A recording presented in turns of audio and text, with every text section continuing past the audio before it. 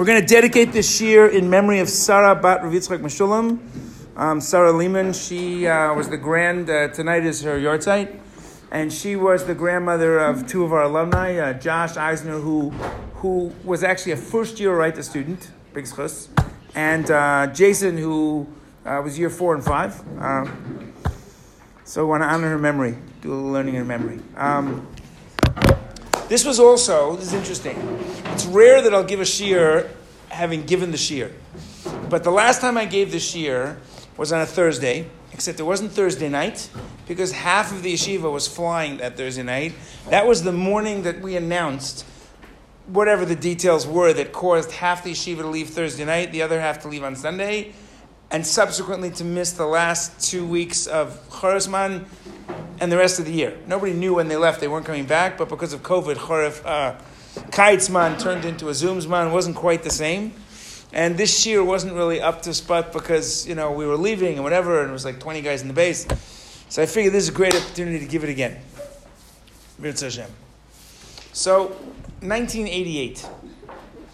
1988 was a really intense year. It started actually in December of 1987. There was I think it was a gasoline truck, and it was driving through Aza, through Jabalia, which back then was part of Israeli territory. And it had a terrible accident. It hit a few Arab civilians on a street corner. And word spread that an Israeli truck had killed 3 Arabs. And much later, due to intelligence, found out that they were looking for an excuse. This had all been planned. And riots broke out in Jabalia and then all over the Gaza Strip. They spread to the entire sort of Yudav Shomron, what some mistakenly call the West Bank. And thus began what became known as the First Intifada. Now, I had finished the army, 6 or 7 months earlier. So technically I wasn't supposed to go do Miluim. You're supposed to get a year off before you go to reserve duty. But got a call that they were desperate for officers, and the brigade commander of the unit that I was going to be in reserve duty in wanted to meet me. Now, brigade commander is like, he commands battalion commanders command company commanders, and company commanders command a lieutenant. At the time, I was a first lieutenant, so this is like God. So obviously you go, and when I got there was a whole crew there, and they said they needed me to come, and would I volunteer for Miluim? You kind of can't say no, especially because he's going to be your commander when you start Miluim. So I ended up doing 2.5 weeks. Probably the worst Miluim I ever did. We were stationed in Jabalia, which is a nasty piece of territory in the middle of Gaza Strip. It's one of the most densely populated places on earth, and most of the people there are not particularly happy, especially when they see guys in green walking around. Riots, Molotov cocktails, shootings, burning rubber tires, literally kitchen sinks thrown out of window. We could spend the whole day just the stories from that month. But this one sticks out in my mind.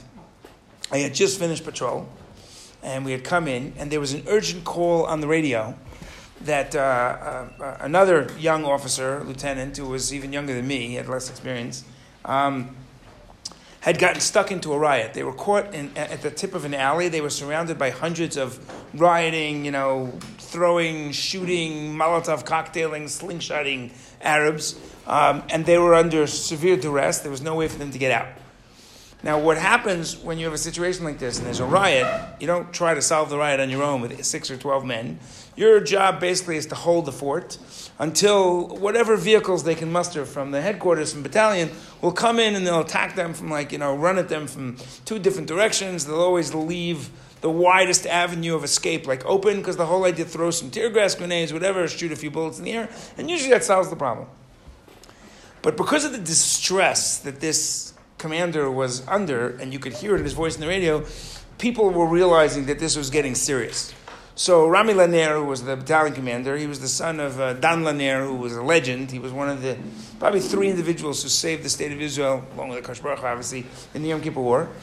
And he was an amazing battalion commander, and he got everybody who he could find. It didn't matter if you had come back from patrol or not.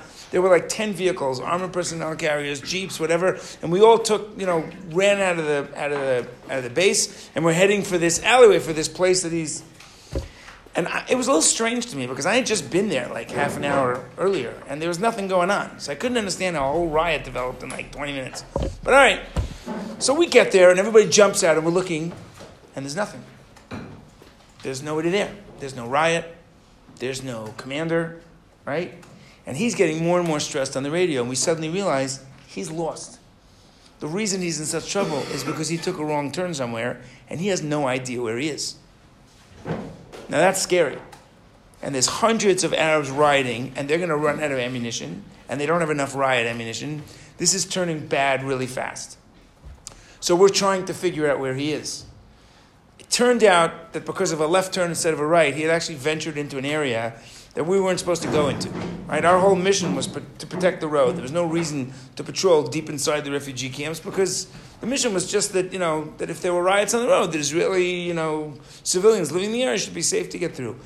No reason to go inside there. And he had taken a wrong turn. He was deep in the hood. Anyway, it took about a half an hour, 40 minutes, and we finally found him. And you can only begin to imagine how terrified this guy must have been. It was probably the longest half an hour of his life. And thank God, nobody got injured, everybody was okay, whatever. But the most amazing moment of this whole experience, by the time, as they realized that he was lost and they didn't know where he was, they started being mafil more kochot. So there was a neighboring battalion, it got all the way up to brigade. By the time we actually got to the place where he was, there must have been 40 vehicles, probably about 300-400 men. The civilians who were there took one look at all these vehicles converging and they just took off. And we didn't even have to fire a gas grenade. But he was terrified. And I happened to be standing near him. And Rami Lanier, you got to understand, this guy felt the entire brigade, battalion, everybody. Hundreds of men, people who were supposed to be in other places, all the kochot pulled, battalion commander, company commanders, brigade commander. You could only imagine how he felt because he took a long turn and he's an officer. He should know better, right? Everybody's nightmare. That was my biggest nightmare, to get lost like that. What do you do? What do you say? And Rami Lanier, the battalion commander, who's basically responsible for this whole thing, I see him and he gets to the officer and I happen to be standing about this distance away. And he goes over to this officer and he gives him a chapcha on the back and he says, I was looking for a way to give the men a good exercise, so very original way to figure it out. And the guy kind of laughed a little and they walked off. And I remember that moment. That was such a powerful lesson in leadership. The guy had gotten the message. He knew he really screwed up. There was no yelling at him that would accomplish anything. And he figured out exactly what this guy needed to hear. You can break a person. Here's a boy, did X years in the army, motivated, became an officer. You could break a guy like that. Or you could build him up. Now, why do I tell you this story? Why do I tell you this story at the beginning of Parshat Vayakel? Vayakel. So how does this parsha start? Right? What would you expect me to talk about in this parsha? Let's go. Be honest. One word. Pardon? Mishkan. Right? It's all about the Mishkan. Building the Mishkan, clothing the Mishkan, Caleb in the Mishkan, right? We'll get to what you said. Chap. Okay? In a minute. Vayakel Moshe et kol adat b'nei Israel. So Moshe Rabbeinu gathers together the entire congregation. Put aside for the moment whether you call them an Eidah or a Keilah. Is there a difference between those two terms? And if it's a Keilah, why does it say Adat b'nei Israel? And if it's an Eidah, why does it say Vayakel? That's a good question for you to think about on Shabbat. He gathers everybody together. Kol Adat b'nei Israel. For what? So Rashi, a very important Rashi that we actually once mentioned here in a Shia long ago, L'macharat Yom HaKippurim. This was the day after Yom Kippur. Now, why is he gathering them together the day after Yom Kippur? So let's think about this. Do you remember what happened on Yom Kippur? Yeah? Let's talk about that. When does the Egel Hazav happen? Wait. What date is the Egel Hazav? Nope. Shiva Asar B'Tammuz. By the way, what major mistake, what major chet happened in Tisha B'Av according to the Medrash? Chet HaMeraglim. That is correct. Okay, good catch. All right? Atem Bachi Vayivku Balaylahu. It says they cried on that night. The Medrash picks up on that statement. And Rashi quotes the Medrash, Atem Bachitem B'chiyah Shel Chinam. You cried for nothing. Eten Lechem B'chiyah Shel Mamash. I'll give you something to cry about. That is a very powerful idea. It's like a guy is complaining because, I don't know, his bed isn't comfortable. In the hotel the night after Auschwitz. Just, really? Like, that's what's on your mind? So it's almost like you want to say, you want something to complain about? I'll give you something to complain about. So Chet HaMeraglim is Tisha B'Av. Chet HaEgel, that's Shivas Tammuz. And just so everybody's in the same space, right? Jewish people at the foot of Har Sinai. There's a reason why the date of Matan Torah is not exact. So 6th, 7th of Sivan, whatever.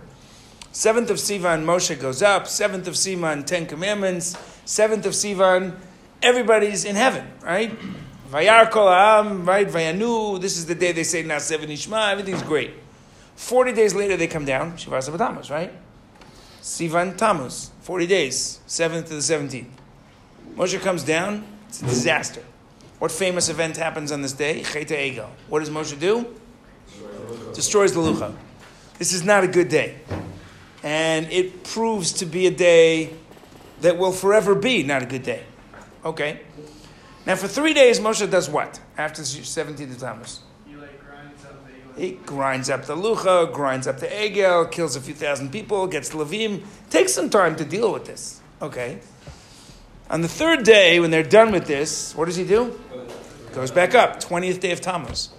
Why is he going back up? Nope. Because he's got to pray for the Jews. Got to pray for the Jews. Well, it's not really prayer, but we won't go there right now, right? He's got to fix this. Because Hashem basically says, what do I need this people for? I'll destroy them and I'll be left with you. Right? How many days is he up there the second time? 40 days. Comes down after 40 days. What date is that? Rosh Chodesh Elul. 40 days after the 20th of Tammuz, Nisan Iyar Sivan Tammuz Av Elul. Rosh Chodesh Elul. And what happens on Rosh Chodesh Elul? The Jewish people are forgiven. Okay? So that's why Rosh Chodesh Elul is always the beginning of our journey to tshuva, right? So we're done, right? We're forgiven. Well, we're not done. What's missing? The Torah, like what we were supposed to get. Now that's an interesting question. Like Moshe was up there for 40 days. So whatever we got is still around. Why does Moshe teach it to us now? What do you think? What's changed? What's changed the most? We have. We're not the same people as we were on the 7th of Sivan. We're now a people that did Chet HaEgel. A couple gets married. And the husband messes up and, I don't know, God forbid, adulterers. And maybe they succeed in overcoming it and maybe they succeed in getting back together. But the marriage will never be the same. It might even be stronger, but it won't be the same. He's not the same. Nothing's the same. Kosh Baruch Hu is the same. Everything else is different. So Moshe Rabbeinu has to go up and do it again. He's got to get the Torah again. What's the fundamental difference between the first time Moshe goes up and the second time Moshe goes up? Big difference. There's no when it comes back down. Psol echad shnei luchot avanim karishonim asher shibart. You now have to fashion the luchot. So let's not get into exactly what happens there. That's a great shiur for Yom Kippur. Does he write them? Does he fashion them? Is he writing down what Hashem says to him? That's a whole interesting discussion. But whatever's missing in the first receiving of Torah, clearly the Jewish people aren't doing anything different the second time around. Moshe is. So one could make a case for saying that what's missing is something to do with the leadership. And just as an aside, that's powerful. Like if you're in, summer camp and you're a madrich and your kids all mess up, they do something terrible, you've told them not to do it, they do something terrible, that's on you. You have messed up. You may not have done anything wrong. You may have 15 juvenile delinquents on your hand. It doesn't matter. Right? That ownership is powerful and it starts with Moshe Rabbeinu. Okay. Moshe Rabbeinu comes down a third time. 3 times for 40 days. Third time he comes down and he brings the second luchot. And what? What happens on the third time around? What happens on Yom Kippur? What is that the day of? Kapara. What does that mean? So everybody says Yom Kippur is the day we got forgiven, but it's not true. We got forgiven on Rosh Chodesh Elul. So do you remember way back in Elul Zman And we talked about, I shared with you the idea of Rav Soloveitchik, that there are two things that happen when we make a mistake. Okay? One of them needs kapara and one of them needs tahara. Okay? Tahara is that I have to change. I became a thief. I have to undo that. Kapara, I have to fix the consequence of what I did. I have to return the money. So this is really interesting. Because I would have thought, right, and we actually find this in Makoros, Lifnei miatem matarin umiyata, it's a day of tahara. But it's also a day of kapara. And it's called Yom Kippurim. So that day is all about fixing the consequence of what happened. We gotta fix something. So now Moshe Rabbeinu gathers the Jewish people together the next day. Zechazak. Okay? Gathers together Kol Ha'edah. This is a moment of pure, what word would you give this? What word would you give this? Moshe Rabbeinu gathers them together. Okay? They've got the second luchot, they've had Yom Kippur, it's the next day. A day of what? You would say renewal? Pardon? A fresh beginning, potential. Maybe Moshe did tshuva. Maybe the Jewish people were impacted this. Maybe the Jewish people have to do their tshuva. But so what does he do? He gathers them together. Now let's think about this for a minute. See, I think Moshe understands that just because the Jewish people have forgiven or been forgiven by Hashem doesn't mean they've forgiven themselves. Like, understand how powerful this is, right? Take a look in when Hashem describes what happened in Chet Egel. He says, this is in Parshat Kitisa, Perek Lamed Bet, Pasuk Lamed Daled, 32-34. Uvayom pakdi upakati aleihem chatatam. When the day comes for a reckoning, when I remember Shez Hashem, whatever that means, I will remember their mistake. Every time Hashem wants to give us a zetz, Chet Egel is going to come up. And just in case you think I'm reading that, listen to Rashi, famous Rashi. Ata shamati alecha milachalotam yachad. I listened to you, Moshe Rabbeinu, and didn't destroy them all, because they deserve to be destroyed for doing that. V'tamid kshe'efkod aleim avonoteim, but when I remember their iniquities, upakati aleim me'at min avon hazeh. A little bit of the punishment, the consequence, is going to be, we're going to throw in a little Chet Egel. Ve'ein puranut, listen, this is unbelievable medrash. Ein puranut ba'al Yisrael. No travesty, no terrible occurrence, no punishment comes to the Jewish people. She'ein baktzat mipiraon avon ha'egel. That doesn't have a little bit of payback for Chet Egel. Now, on a practical level, it's like, let's say, let's say you're a parent and your son does something really terrible. And you know that if you give him what he deserves, you're going to lose your son. There'll be nothing, like you need to kill him, but there'll be nothing left. So you spread it out. It's like a payment plan. Like you borrowed $10,000 from me and you're a pauper. So I say to you, okay, pay me $1 a week. You're still paying back. You keep your dignity, but you're doing it in a way you can manage it. But could you imagine? Like, I'm not sure this is meant to be taken literally, but if it was, Spanish expulsion, Churban Bayit Rishon, Churban Bayit Sheni, almost being destroyed on Purim, Khmelnytsky's massacres, the Crusades, the Holocaust, all part of Chet Egel. And the Jewish people, supposedly, understand this. How do you get up from a day like that? How do you deal with that? Like, the guilt. This is where Jewish guilt begins, right? So Moshe Rabbeinu has this enormous moment. He understands he's got to bring the people together. He's got to say something. So what would you say? You're Moshe Rabbeinu. If you didn't look at the parsha, what would you say? David Herman, what do you think? What would you say? You have a chance. Jewish people are in the doldrums. They're depressed. By the way, they have not spoken. They have not had a communication with HaKadosh Baruch Hu since Har Sinai. Devastating. There's no fire from heaven. There's nothing. They're just stuck in the desert. And according to some of them, Mepharshim, they already know they're not getting out. So they're like this low. And Moshe Rabbeinu has this enormous opportunity. He's like Coach Carter.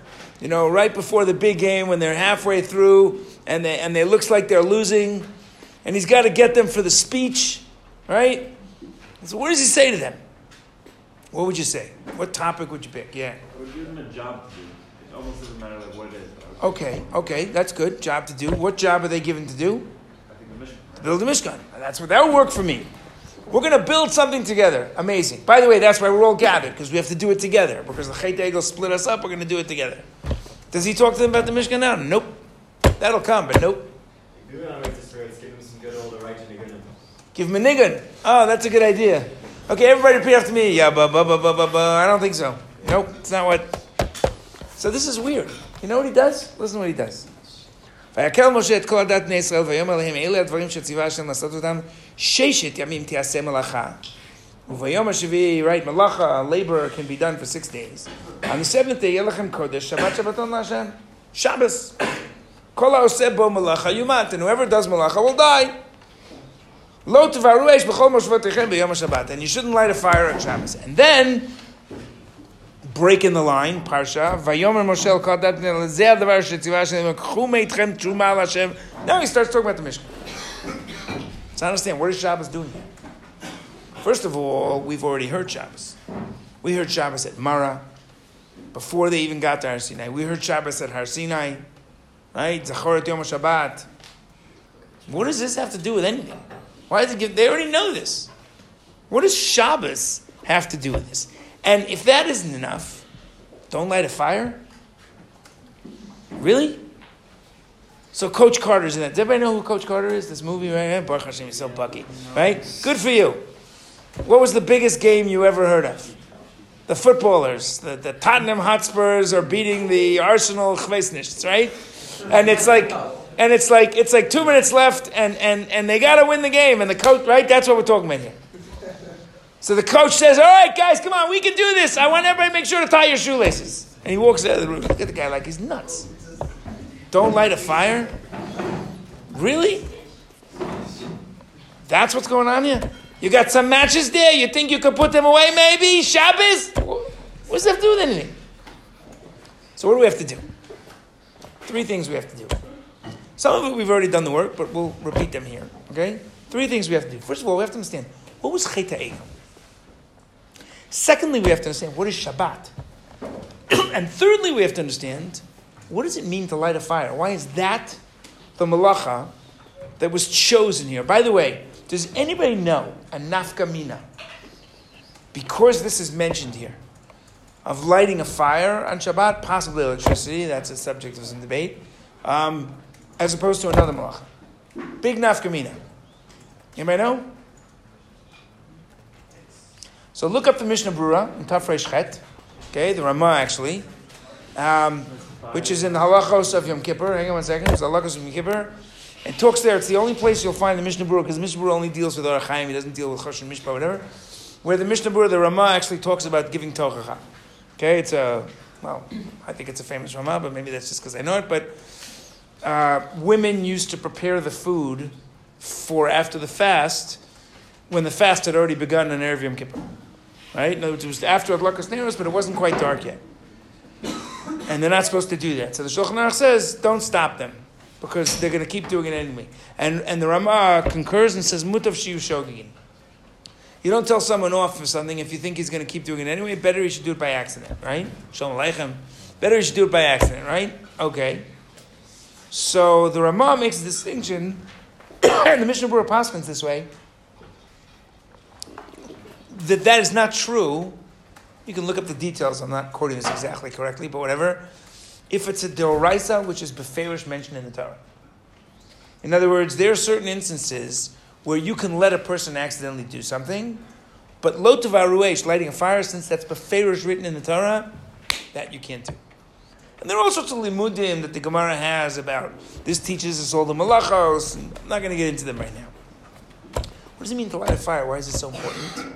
And thirdly, sorry. So 3, Chet HaEgel, Shabbos, and fires. Let's talk about this. Let's talk about Chet HaEgel. There's something completely illogical about Chet HaEgel. Jewish people are at the foot of Sinai. They saw sound. We can't even understand that. They heard the Aseres HaDibros, the first 2 from Hashem himself. Like if there was ever a group of people, sometimes guys come to a writer, say, I really want to figure out if Hashem exists. I want to develop my relationship with Hashem. But if you just got out of Mitzrayim, saw the sea split, stood at Har Sinai, nobody was buying endless light. You know what I mean? Like, there was no need for it. Rabbi Sachs would have been out of business. Like, everybody knew Hashem existed. So how could they worship a calf? I mean, that's ridiculous. What does that even mean?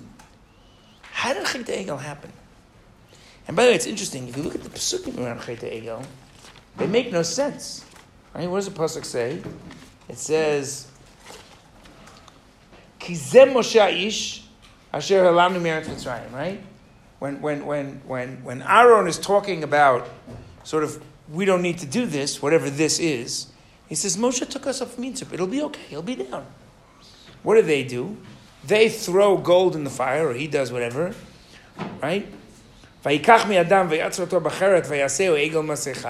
egel that was made, cast calf.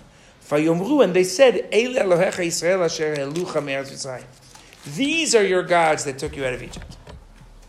Now put aside for the moment who is saying that and why they say these are your gods and not these are our gods. How could you possibly think that a calf took you out of Egypt? It makes absolutely no sense. So what is Chet Egel? So let's talk about this for a minute.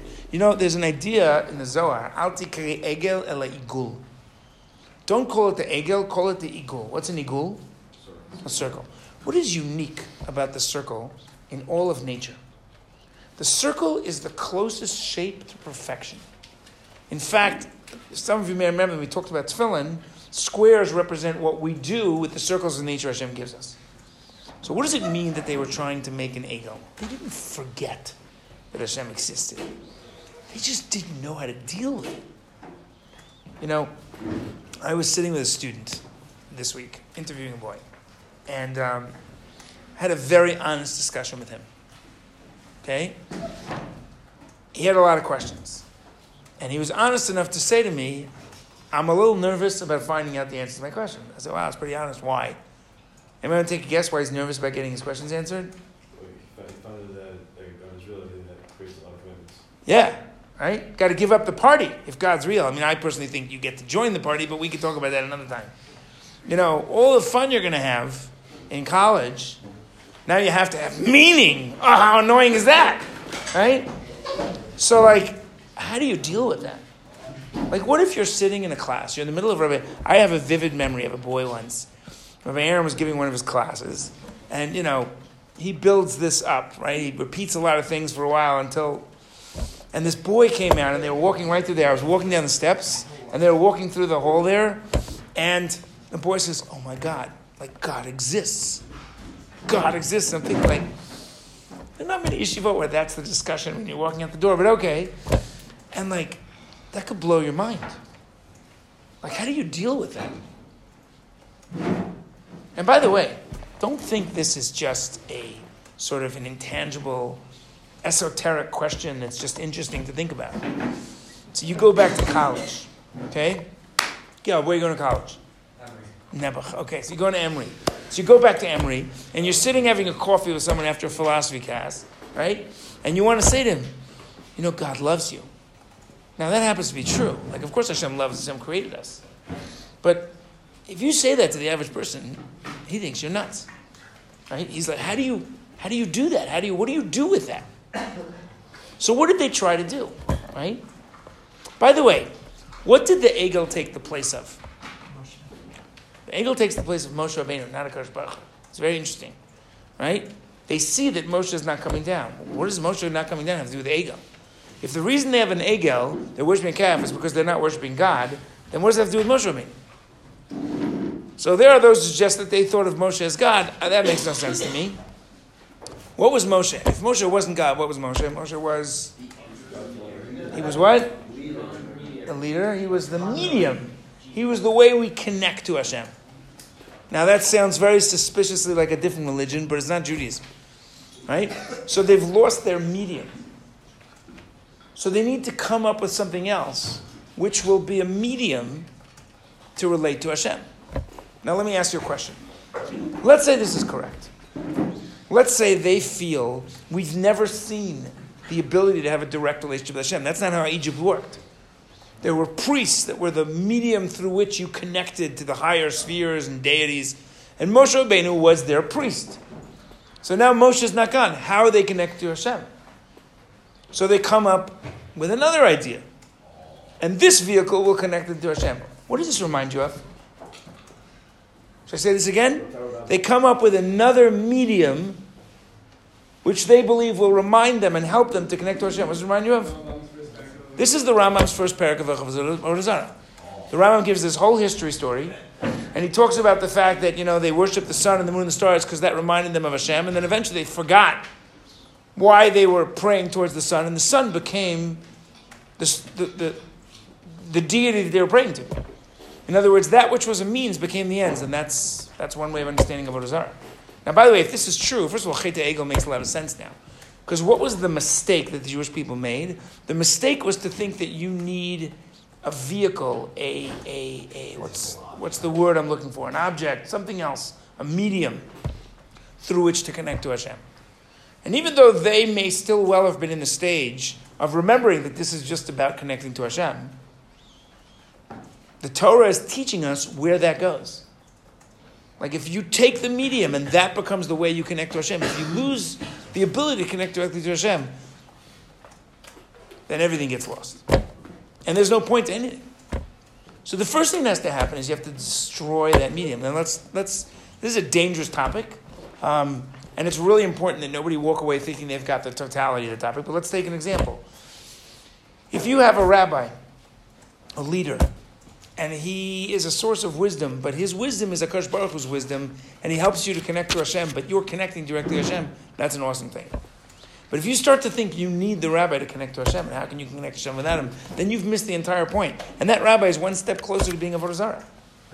That's a little scary. And that's exactly what happened 2,000 years ago. And didn't quite work out so well for us. Right? Now we understand what Chet HaEgel is. Chet HaEgel is where we mix up the ends and the means. Chet HaEgel is where we don't trust ourselves that we can connect to Hashem. Chet HaEgel is we think that God has to be tangible. Okay. What is Shabbat? Now it makes sense to me. We're almost done. Hashem says to the Jewish people, listen, let's take a pause. How did this happen? We got so caught up. We were so excited. Look at the fire. We saw sound. We got to keep this going. Where's Moshe Rabbeinu? Let's keep this going. And think about it. How long did the Chet HaEgel take? This is actually very simple. Vayaram ki poshesh Moshe. The Jewish people see that Moshe is late. That's the pasuk says. Rashi and the Medrash seem to imply that Moshe, they thought he was going to come by the 6th hour. He was really coming in the evening. So he took about a few hours. And Aaron couldn't hold them off. And he says, go get your gold. Now these are Jews. It should take them a while to get their money. Boom, they're all back with their gold. Because they're caught up in this emotion. And the next thing you know, out pops an egel. It was like this. It was caught up in the enthusiasm and missing the point. So what's the tikkun for that? How do you fix that? Before you build and do something, first you got to take a pause. And that's what Shabbat is. Shabbat is all about taking a pause. I want you to know, if you really get Shabbos, you know what you're looking forward to? You're looking forward to just slowing it down. Right? I think this is a mistake sometimes that educators make. They get all excited about Shabbatonim, and they're all on fire, and you got to put on the rabbi's voice, and you got to give the classes, and you got to be on for 25 hours every Shabbos. Very unhealthy. Everybody needs to take a pause. You need to slow down. What is it we're doing here? And that's exactly what Moshe Rabbeinu was saying. Let's slow this down. How do I develop a relationship with Hashem directly? That's what Shabbos is for. To learn to be in the moment, not stuck in the past, because the Jewish people are very close to being broken. Look what they did. Don't get stuck in the past. But don't run forward to the future. Take a moment. And why is Lo Tevaru Eish B'chol Moshvotechem? Why is that a symbol of this? Because what does fire represent? You know, the Gemara says that, Medrash says that fire was a gift that Hashem gave to us, right? Because we were expelled from Gan Eden. So Hashem gave us this gift. And there's one Medrash, I think it's a Zohar, but it doesn't really matter right now. What day of the week was Adam created on? Sixth day. Okay? When did Chet Adam v'Chava happen? Sixth day. When did they get expelled? Sixth day. This was a busy, busy day. Busy day. So one day it says they were expelled before Shabbos. One day it says they were expelled at the end of Shabbos. It was a busy day. Now, Adam Rishon's only had one day. And putting aside how long a period of time that is, it's all light, it's all sun, it's all great. Gets kicked out of the Garden of Eden, what happens? It goes dark. So if you're Adam Rishon and you don't know any better, on a pshat level, look what I just did. Look what I just did. I have a friend who wrote a book. He was a kid, it's a longer story, and he was playing in his dad's office, and the secretary told him that you can't play with that, you can't plug all those plugs in, because the whole building could explode. She just didn't want him to do it. But he didn't listen to her, and he took the plugs and he plugged them in, and it happened to be right then that there was a huge blackout. And this was the famous blackout, I think it was like 1970 something, and the whole eastern seaboard blacked out. There was like a whole story with, yeah, right? And he was terrified they were going to find out that he did it. He was sure that he caused the whole eastern seaboard to black out, and the FBI was going to show up, whatever. That sounds in retrospect ridiculous, but, that's what Adam Rishon thinks. So what does Hashem give him? Hashem gives him the gift of fire. Gives him the gift of light. That's why we light candles Erev Shabbos, and it's why we light a fire Motzei Shabbos. By the way, what's the difference between the candles we light on Erev Shabbos and the fire we light on Motzei Shabbos? We take all the different wicks, and they all come together. That's what Shabbos is supposed to do. It's supposed to bring everything together. Fire is the ultimate tool. Do you know how many cultures see fire as the first creation of man? Fire is the ultimate tool of production, of being able to change the world. One day a week, you got to remember. In fact, the Gemara says all of the other malachos we learn from Shabbos, from fire. One day a week, you got to remember. You're not here to change the world. You're here to think about how you want to change the world. Don't be in such a rush. It's not all about you, etc., etc. That's the tikkun for Chet Egel. Now that we did that, now we're ready to build a Mishkan. Now we realize that we were building the world the wrong way. So Hashem says, you know what? What you're trying to do is not a bad thing. To make tangible space for Hashem in the world, that's a beautiful thing. But you can't do it despite me. You got to do it with me. So you built a golden calf. That's not what we're looking for. Let's do something else. Let's build a Mishkan. And in the Mishkan, we'll make a Kodesh and a Kodesh Kadashim. And in the Kodesh Kadashim, we'll make a golden ark. And on top of the golden ark will be golden kruvim. An idol of gold. But it'll be built together. Completely different idea. Right? That's what the Mishkan is as well, by the way. But that's a whole other discussion that we'll get to in a later parsha. So that's a little bit of food for thought. Hopefully raised enough questions for you to think about over Shabbat. We're going to put this on pause.